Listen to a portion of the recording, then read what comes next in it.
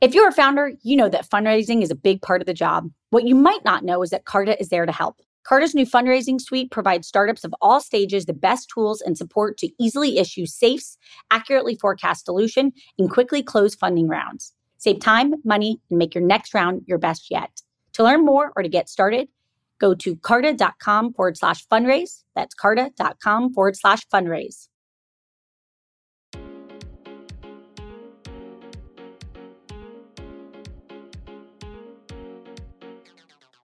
Welcome to Inc.'s The Founders Project with Alexa Von Tobel. I'm Alexa, the founder of LearnVest, author of New York Times bestselling book, Financially Fearless, and second book, Financially Forward.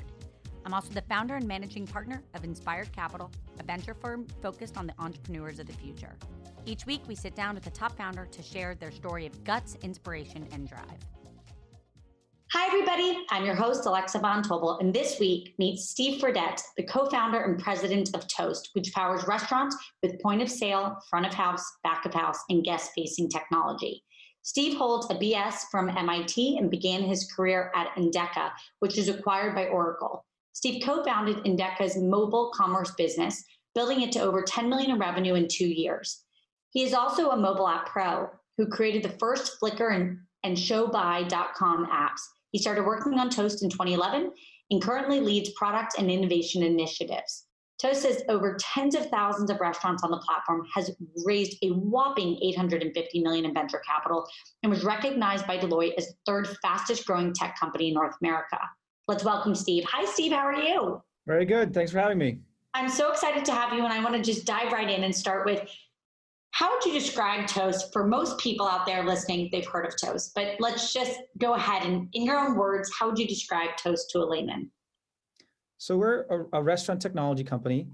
We sell all sorts of software and hardware that helps restaurants run their businesses. That includes things like the point of sale, where the wait staff or the server will take your order.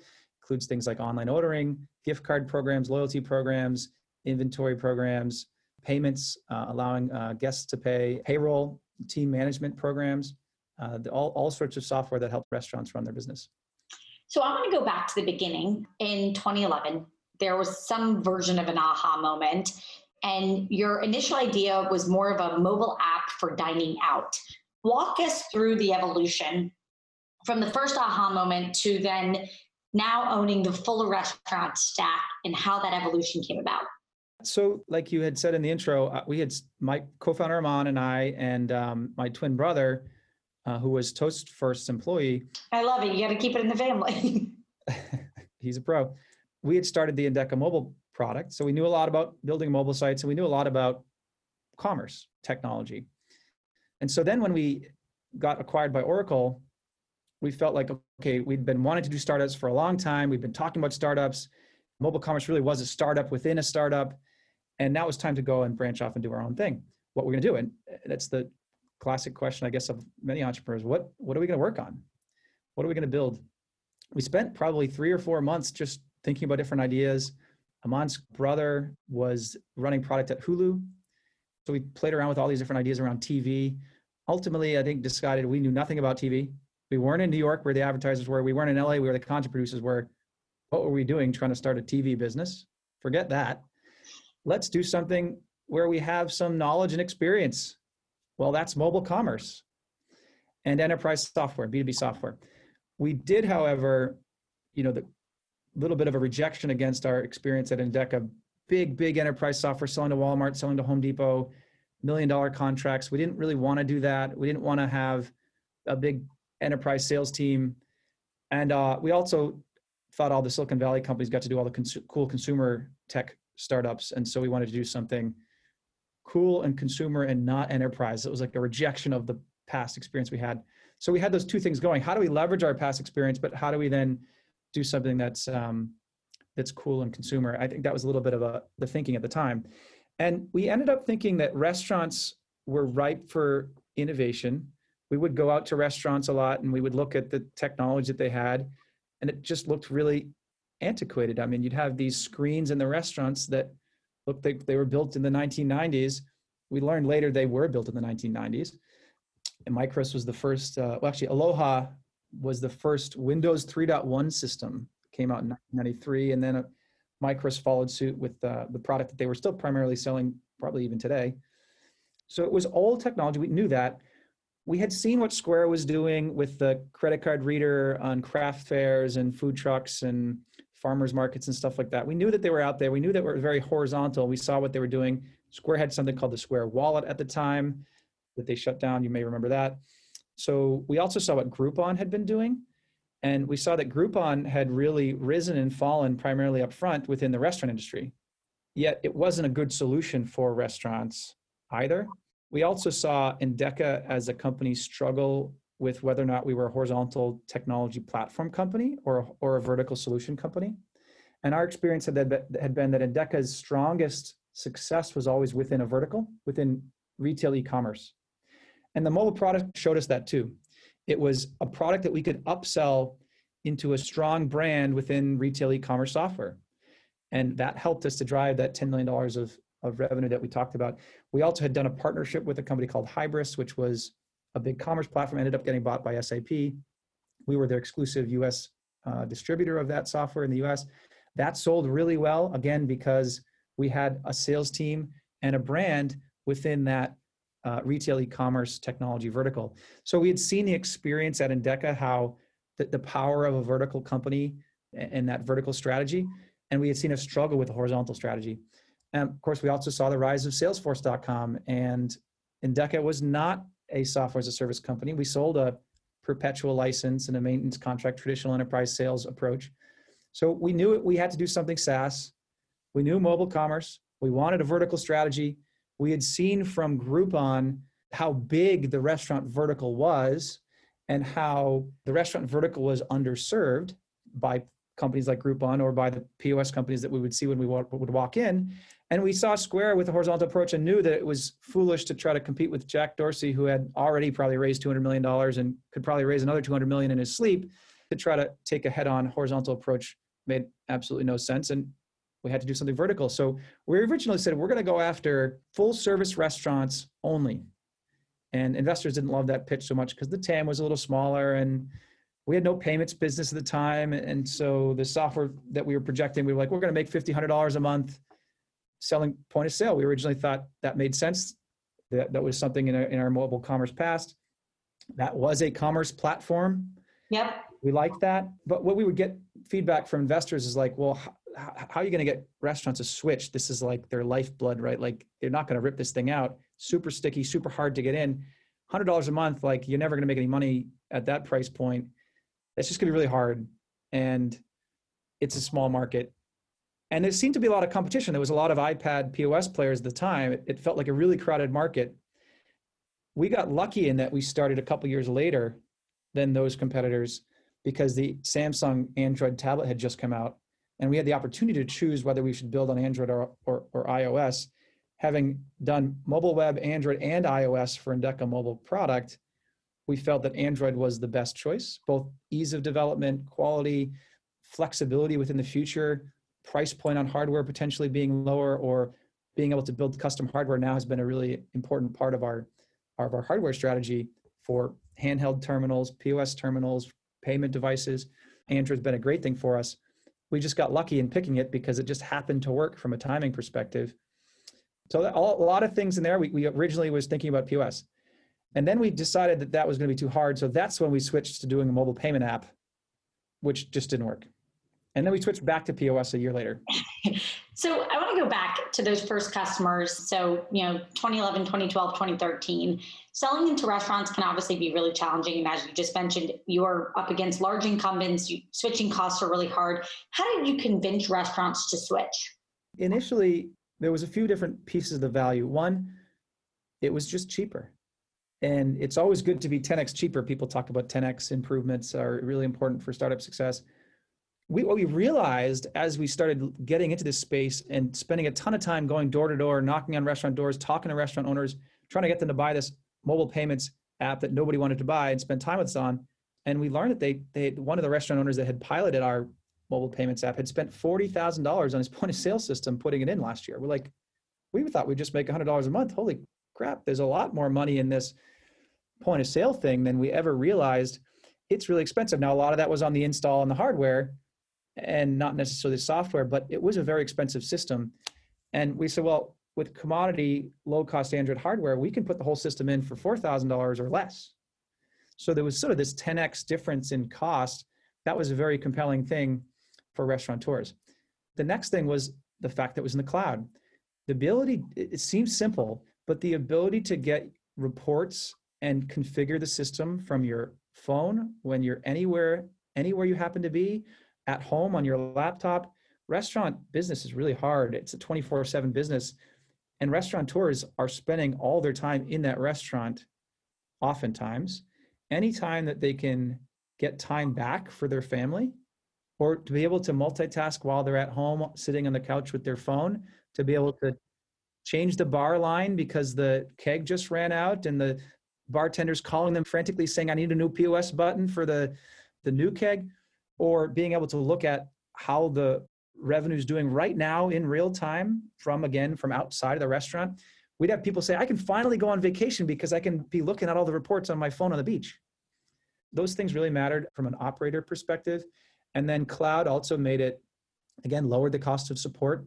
Something that would have been a $200 service call that could have been fixed in a minute once you went down to the basement where the point of sale server was sitting.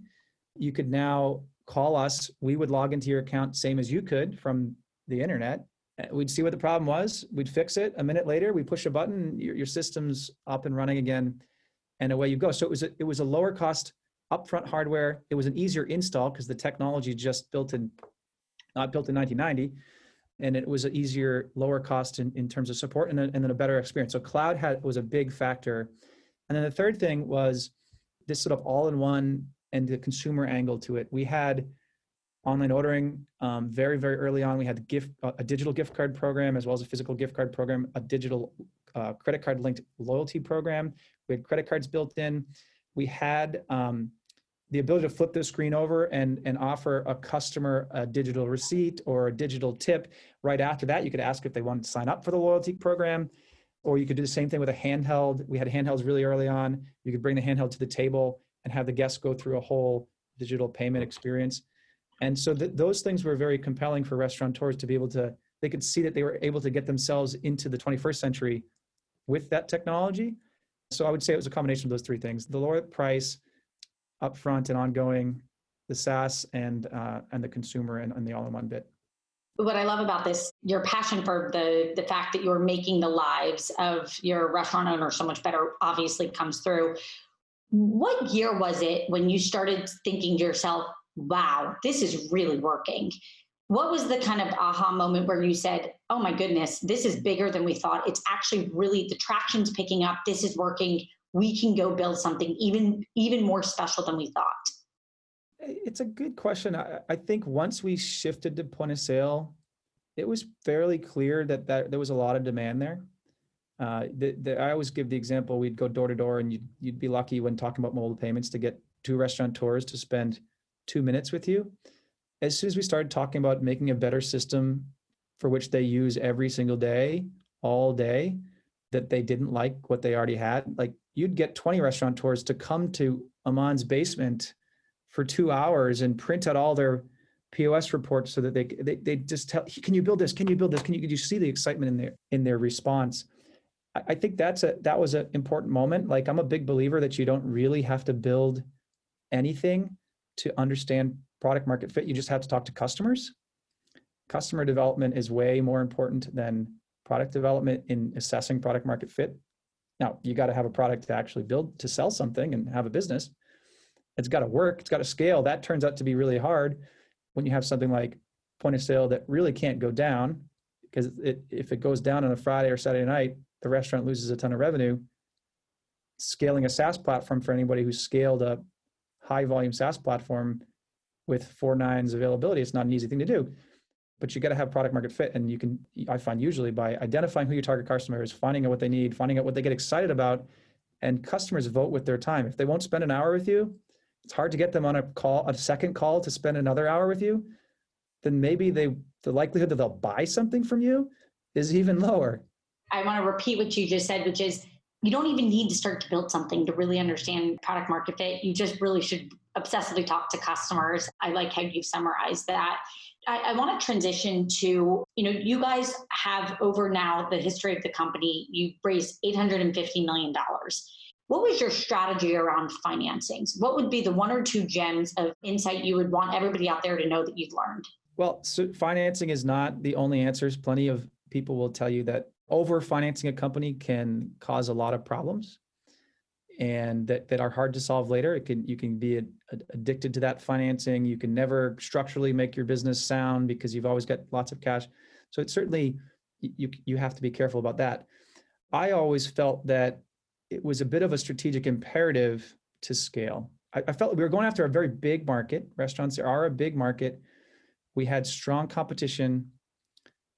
If we didn't raise money, we weren't going to be able to capture enough market share and build a strong enough product to succeed in the long run. And then, by the way, the other thing is, because we did our own payment processing, we didn't have the channel that most of our competitors did. The traditional channel in point of sale was the payment processors. The payment processor had thousands of people that were going door to door for them, whether that was through bank branches in every single town, or whether that was the independent agent channel that literally had thousands of independent sales agents selling payment processing door to door to every single small business in the US or the world, I suppose, for anybody that has that model elsewhere. That's a really hard channel to compete with. They have scale and size. All of our competitors had access to that channel. They didn't have the monetization that we did by doing the payments ourselves, which meant that they couldn't invest quite as much in a consultative sales process or in a very deep restaurant specific product, but they had a huge sales advantage. And so we sort of felt like there was this race because we couldn't go through the payment channel. We did partner with Gordon Food Service early on. We're partnering with US Foods now, and that's a great channel for us, but it's also not a technology channel, and it wasn't the traditional point of sale channel. And so it supplements us, but we really needed our own direct team, which meant we needed salespeople in every single city in the country, and that was just going to take capital to build. Got it. That's incredibly helpful. I want to transition now, Steve, to COVID. First, let's just talk about how do you think COVID has fundamentally changed restaurants? And then we'll come back to some of the things that are obvious 10 years fast forward. But how do you think COVID's changed restaurants permanently? Certainly from our vantage point, digital ordering technology is people's perspectives on it have changed. Restaurateurs' perspective on it was a nice to have. In fact, technology in general, many restaurant owners would say, "Look, we're restaurant people. We want to cook eggs, right? Like we're not technologists, and it's not the most important part of our business. It's a secondary piece." I think a lot of restaurateurs have changed their tune on that, saying now technology is a must-have, in particular a digital presence. So I think that's a big shift. I don't think anyone's going to want to be caught by something like this again, even in a situation a year from now if there's a vaccine and so on. So I do think that digital ordering is here to stay. I think restaurants will want to make sure that they're prepared for something like this. Again, same thing. One piece is digital technology. The other one that's perhaps a smaller factor, but diversification. So should I keep, a lot of restaurateurs have done retail sales. They've added retail sales, or they've added meal kits or sort of those types of things. And I think a lot of restaurateurs will try to keep those in their product mix in the future. To try to expand their revenue options, that they will keep a lot of that grocery meal kits, at-home take kits, et cetera. Possibly, yeah. I think it's a more minor thing. I think by and large, the biggest thing I worry about is restaurants in downtown areas. I think the biggest unknown question right now is how do commercial zones fare? And if employees find that through this process, working from home remotely over Zoom has worked pretty well, there's some general consensus that people will work from home a lot more than they did in the past, which will reduce demand for commercial real estate, which will reduce demands for restaurants who were in those commercial zones. So I think that is here to stay. I think the rest of restaurants haven't fundamentally changed all that much. We still haven't found a newfound love for cooking. I suppose well, many of us have found a newfound love for cooking, I suppose. We still don't create the quality of the whole totality of experience, right? The food, the experience, the hospitality, the service, all of those things. It's just, we like, I don't think our desire for restaurants as a society has changed all that fundamentally. So if we fast forward a decade, and let's use a decade, so it's really far out, what seems obvious to you in restaurant tech? We started doing mobile commerce and trying to build a mobile payments app and a mobile ordering app. And now here we are so many years later, we just launched Order and Pay at the Table.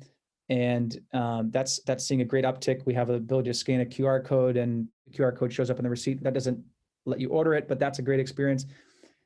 These are the things I've been talking about these for years. In China with WeChat, you can scan a QR code, and that hasn't come here yet. But this idea of the phone as the remote control for the world, and as part of that, the restaurant being part of the world, I think that's kind of a cool, fun experience. It's sort of a magical experience. We talk a lot about Disney. Our head of product is a big Disney fan, so we talk about creating magical experiences and hospitality experiences. Much like the first time you probably tried a ride-sharing app, it was sort of a magical experience. Using your phone to sort of make the whole experience seamless is great. And I think that's exciting. So with that, I think comes all the more transactions now being digital, and the sophistication of all the tools that e-commerce giants of the world that my experience from Endeca had, Walmart and Amazon and Home Depot and Nike Store and Disney Store and all these players had tremendous now ability to understand their customers. We don't realize how anonymous most restaurant customers are. Your regulars, everybody knows their regulars. They come in and you know them and you recognize them. But many restaurateurs will say, 90% more of my customers, I have no understanding of who they are. And in a digital world, that completely shifts to a world where you now know a lot about your customers. Privacy questions aside, right? There's a lot of things that you can now do. And there's a lot of I would call it democratization of technology coming from the biggest retail giants in the e-commerce world that now can be available for the small restaurateur. And I think that's pretty exciting. I want to spend a little bit more time on that, which is what the future of hospitality will look like. So pre-COVID, and let's just call it early 2020, you walk into a restaurant, maybe you've used an app to make a reservation, you sit down at a table, menus, you order, you still credit card, pay, you walk out. And oftentimes many of us, I eat at the same handful of restaurants because we love them, and they don't get smarter each time. They don't say, Alexa Von Tobel's coming in, which means we should have X dish because she's the only thing she's ever ordered here. Tell me a little bit more. I mean, I love restaurants. I love the ritual of them. I love leaving my home, going on the walk to them, driving to them. It's a whole experience. And I do believe that tech is going to dramatically change the experience to make it far more delightful for the customer in the future, but we're far from that. And I would love just to get a sense of, what do you think the future of hospitality could look like? I think that I like the jobs to be done framework, Clay Christensen framework, that's a great one. And so what is the job a restaurant is doing for you? The date night, the family night out from the house. I want to get out of the house. The drinks out with friends. You can say that again for everybody across the planet right now. The work interview, like I'm going to do an interview over coffee or lunch or a drink or dinner. All sorts of events for which the restaurant is serving that purpose. And I think many of those are not fundamentally disrupted by technology. Starbucks, they talk about the third space. And restaurants are sort of a third space in that regard. In other ways, food also is a necessity too. So in that case, sometimes the job to be done at a restaurant is, I need sustenance. I need something fast and easy and quick. And if it tastes good, that's great too. And I'll prefer that. But actually, I'm more driven by convenience, and technology is really good at providing that. So whether that's delivery or kiosks or order ahead on your phone and pick it up when it gets there. First time I tried that Panera 2.0 experience, it was great. Saves me from waiting in line, and nobody likes waiting in line. And so I think that technology can drive great amounts of convenience. And then on the jobs that are less about technology, the date night, the family night out, technology, I think, gives the restaurants the ability to serve those experiences, to do that job much more effectively by reducing some of the administrative tasks that a server or a restaurateur used to have to do. If I used to have to spend 8 hours running payroll and now I can spend 10 minutes or 20 minutes running payroll, what can I use that time for now in terms of training my staff as a manager? If I used to have to spend, 5 minutes running back and forth between the server and between the table and the point of sale terminal and back and forth again, running your credit card, putting the tip in, all that, giving you a pen because I forgot one, whatever. Those are just administrative tasks. They don't fundamentally enhance the concept of hospitality and the way I make you feel as a guest, and the way I know my menu so well, or I know what things go well together. I know you, or I just, the pleasantries, the human interactions. We're social creatures, and you want more time with your server, not less because the server's off at the POS terminal. So I think that's where technology can really enhance those experiences. The sort of surprise and delight stuff. If we know that you've been here 3 times and you always order this dish, maybe we have it. Maybe we know we can just say, "Hey Alexa, welcome back. Would you like your regular?" I mean, that's a delightful experience, and I think that's the kind of thing that you want out of a hospitality experience. Alexa here. Not only do I get the opportunity to speak with all types of founders on For Starters, but I'm a repeat founder myself. We all know how vital fundraising is to a startup. Carta knows this too. That's why they had founders in mind when they created their fundraising suite, providing tools and support to take the friction out of fundraising. They save founders time and money, allowing you to focus on your goals, not the admin work needed to close a round. From simply issuing safes to quickly receiving funds, Carta Fundraising Suite helps their cap table customers raise a better fundraising round. To learn more or to get started, go to carta.com/fundraise. That's carta.com/fundraise. What are the areas adjacent to restaurants that are obvious to you that like Toast won't go after, but are just things that you can see happening in the future?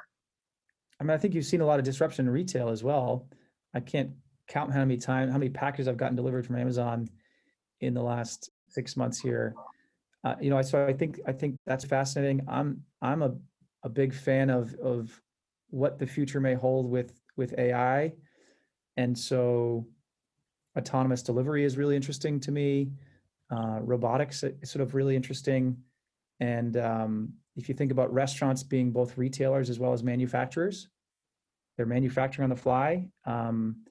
The automation trends that have come in from manufacturing over the last couple of decades, as automation technology becomes better and goes down the commodity cost curve and goes up the technology sophistication curve, I think that's an interesting thing for us to watch, where robotics play in not just restaurants, but adjacent segments. Certainly see Shopify buying 6 River Systems and investing in robotic automation of logistics and warehouses on the retail side. So I think that's pretty interesting.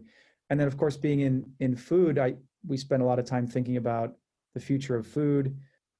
Some people would describe me as a agro nerd, thinking about the future of our food ecosystem. And I've got a lot of interest in cellular agriculture and what's coming out of that revolution. So think about something that's grown faster, more exponentially than Moore's Law.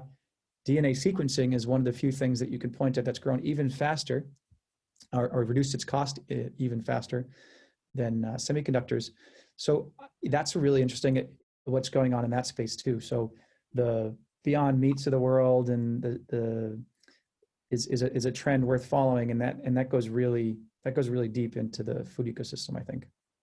Steve, I could talk to you for honestly ever, because I want to ask you 100 more questions about the future, but I want to transition a little bit to you. What do you think has been your biggest lesson as a founder to date? If you had to go and pay it forward to everybody out there listening, what's the one thing that you just really feel like is you were like, wow, I learned this one thing, and I deeply believe it's critical for founders to know? Well, I already gave you my one, which was talk to customers, obsess over customers. That's the number one thing. But the second thing I would say is, and then maybe this goes to maybe one of your questions about fundraising strategy as well. One of the things I think that's always been helpful in our fundraising strategy is telling a 5-year, like having a really concrete 5-year vision, understanding how you believe the world will go, and maybe even further out than 5 years. Start out 10 years and work yourself backwards to 5 years.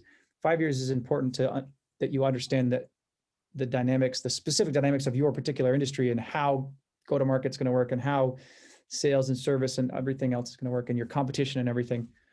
But I think you have to tell a big story. And I think that's aiming big, thinking about the long term, super important in my mind, understanding strategy, how the long term shifts, because it's always easy to try to go fast. And I always talk about offensive versus defensive strategy.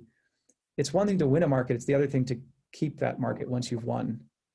And winning might take a couple years, and for however many customers you win in a couple years, but defense is a 20-year game. Creating an economic moat, Warren Buffett always talks about economic moats. An economic moat, as defined by Morningstar, is 20 years, I think, something like that. So you got to really think long term, and not everybody does. A lot of entrepreneurs are thinking small. They're thinking about some niche idea, and aren't thinking maybe how it's going to play out over 5 or 10 or 20 years. And I think that's super important to do. You come from an engineering background. How has that made you more successful as a founder? Engineers are often data-driven.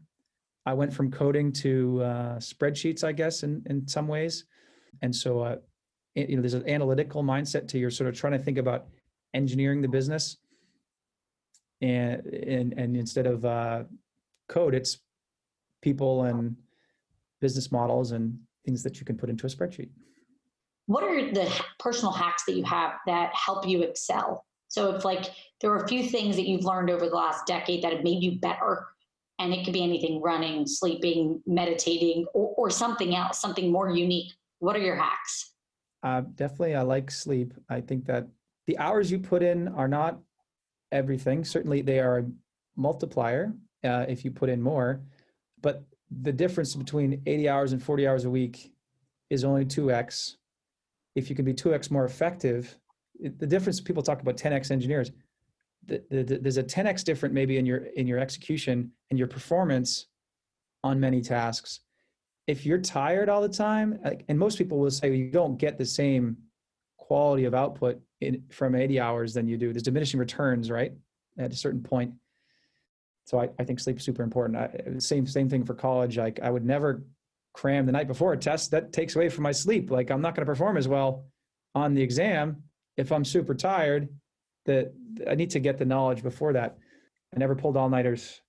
Sleep's too important. What's the thing you're most proud of? The thing that you really feel just, if you go to bed at night, you can think to yourself and like, wow, I can't believe that happened. Often I'm most proud of what we've been able to do with the team and people who've made incredible career changes and career success, the jobs that we've created through the process and the growth that people have had through it and their experience and the relationships that have come out. It seems silly, but there's some, I'm like, these people are in a relationship because of me. They're now married. I don't know. They met at my company. I brought them together in some small way. I mean, I can't take credit for these things. I know, so that's why it's kind of silly. But there's a lot of pride, right, in the human aspect of building a company.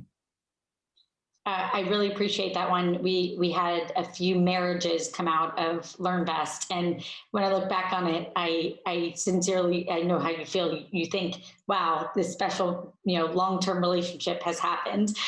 So I totally get that one. Okay, on the quick fire round, what's your favorite interview question? If you're trying to really get to know somebody, what's the thing that you think is the Steve interview question? I like to talk through what people have done and try to really dig into what they're passionate about. What are you most passionate about? I think we have a great mission. I think we are a mission-oriented company. We want to change the world. I've always wanted to change the world. So I get excited out of that. How can I make an impact, make a difference?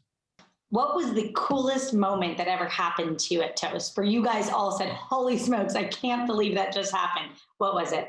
Yeah, meeting Al Gore was a lot of fun, or meeting Danny Meyer. There's some really cool moments. You get a little, celebrity crush on those things. I love Danny. We had him on the podcast. He's, Danny could be everyone's mentor. He's just the best. That's awesome, Steve. Last question is, other than Toast, what's one cool app, startup, something new that you're excited about that you want to pay it forward to that entrepreneur or a new product that's out there? I don't know if I would call it a startup, but I love Ginkgo Bioworks. I'm a big fan. Like I said, ag nerd, or I love cellular agriculture. And I think they're driving a lot of change in sort of engineering biology. And I was actually a chemistry major at MIT. So that one to me is really fun. So I would point out that one. But there's some smaller stuff around autonomy that I think is also pretty exciting. Recently met the founder of Optimus Ride, another MIT company doing autonomous vehicles. I thought that was a pretty cool company too. That's awesome. Steve, thank you so much for joining us. Everybody out there, if you want to learn more about Toast, check out toasttab.com. And I'm sure you've seen it in every restaurant you've been in. And join us next week for Ink the Founders Project with Alexa Von Tobel. And let's thank Steve for joining us today. Thank you, Steve. Thank you so much.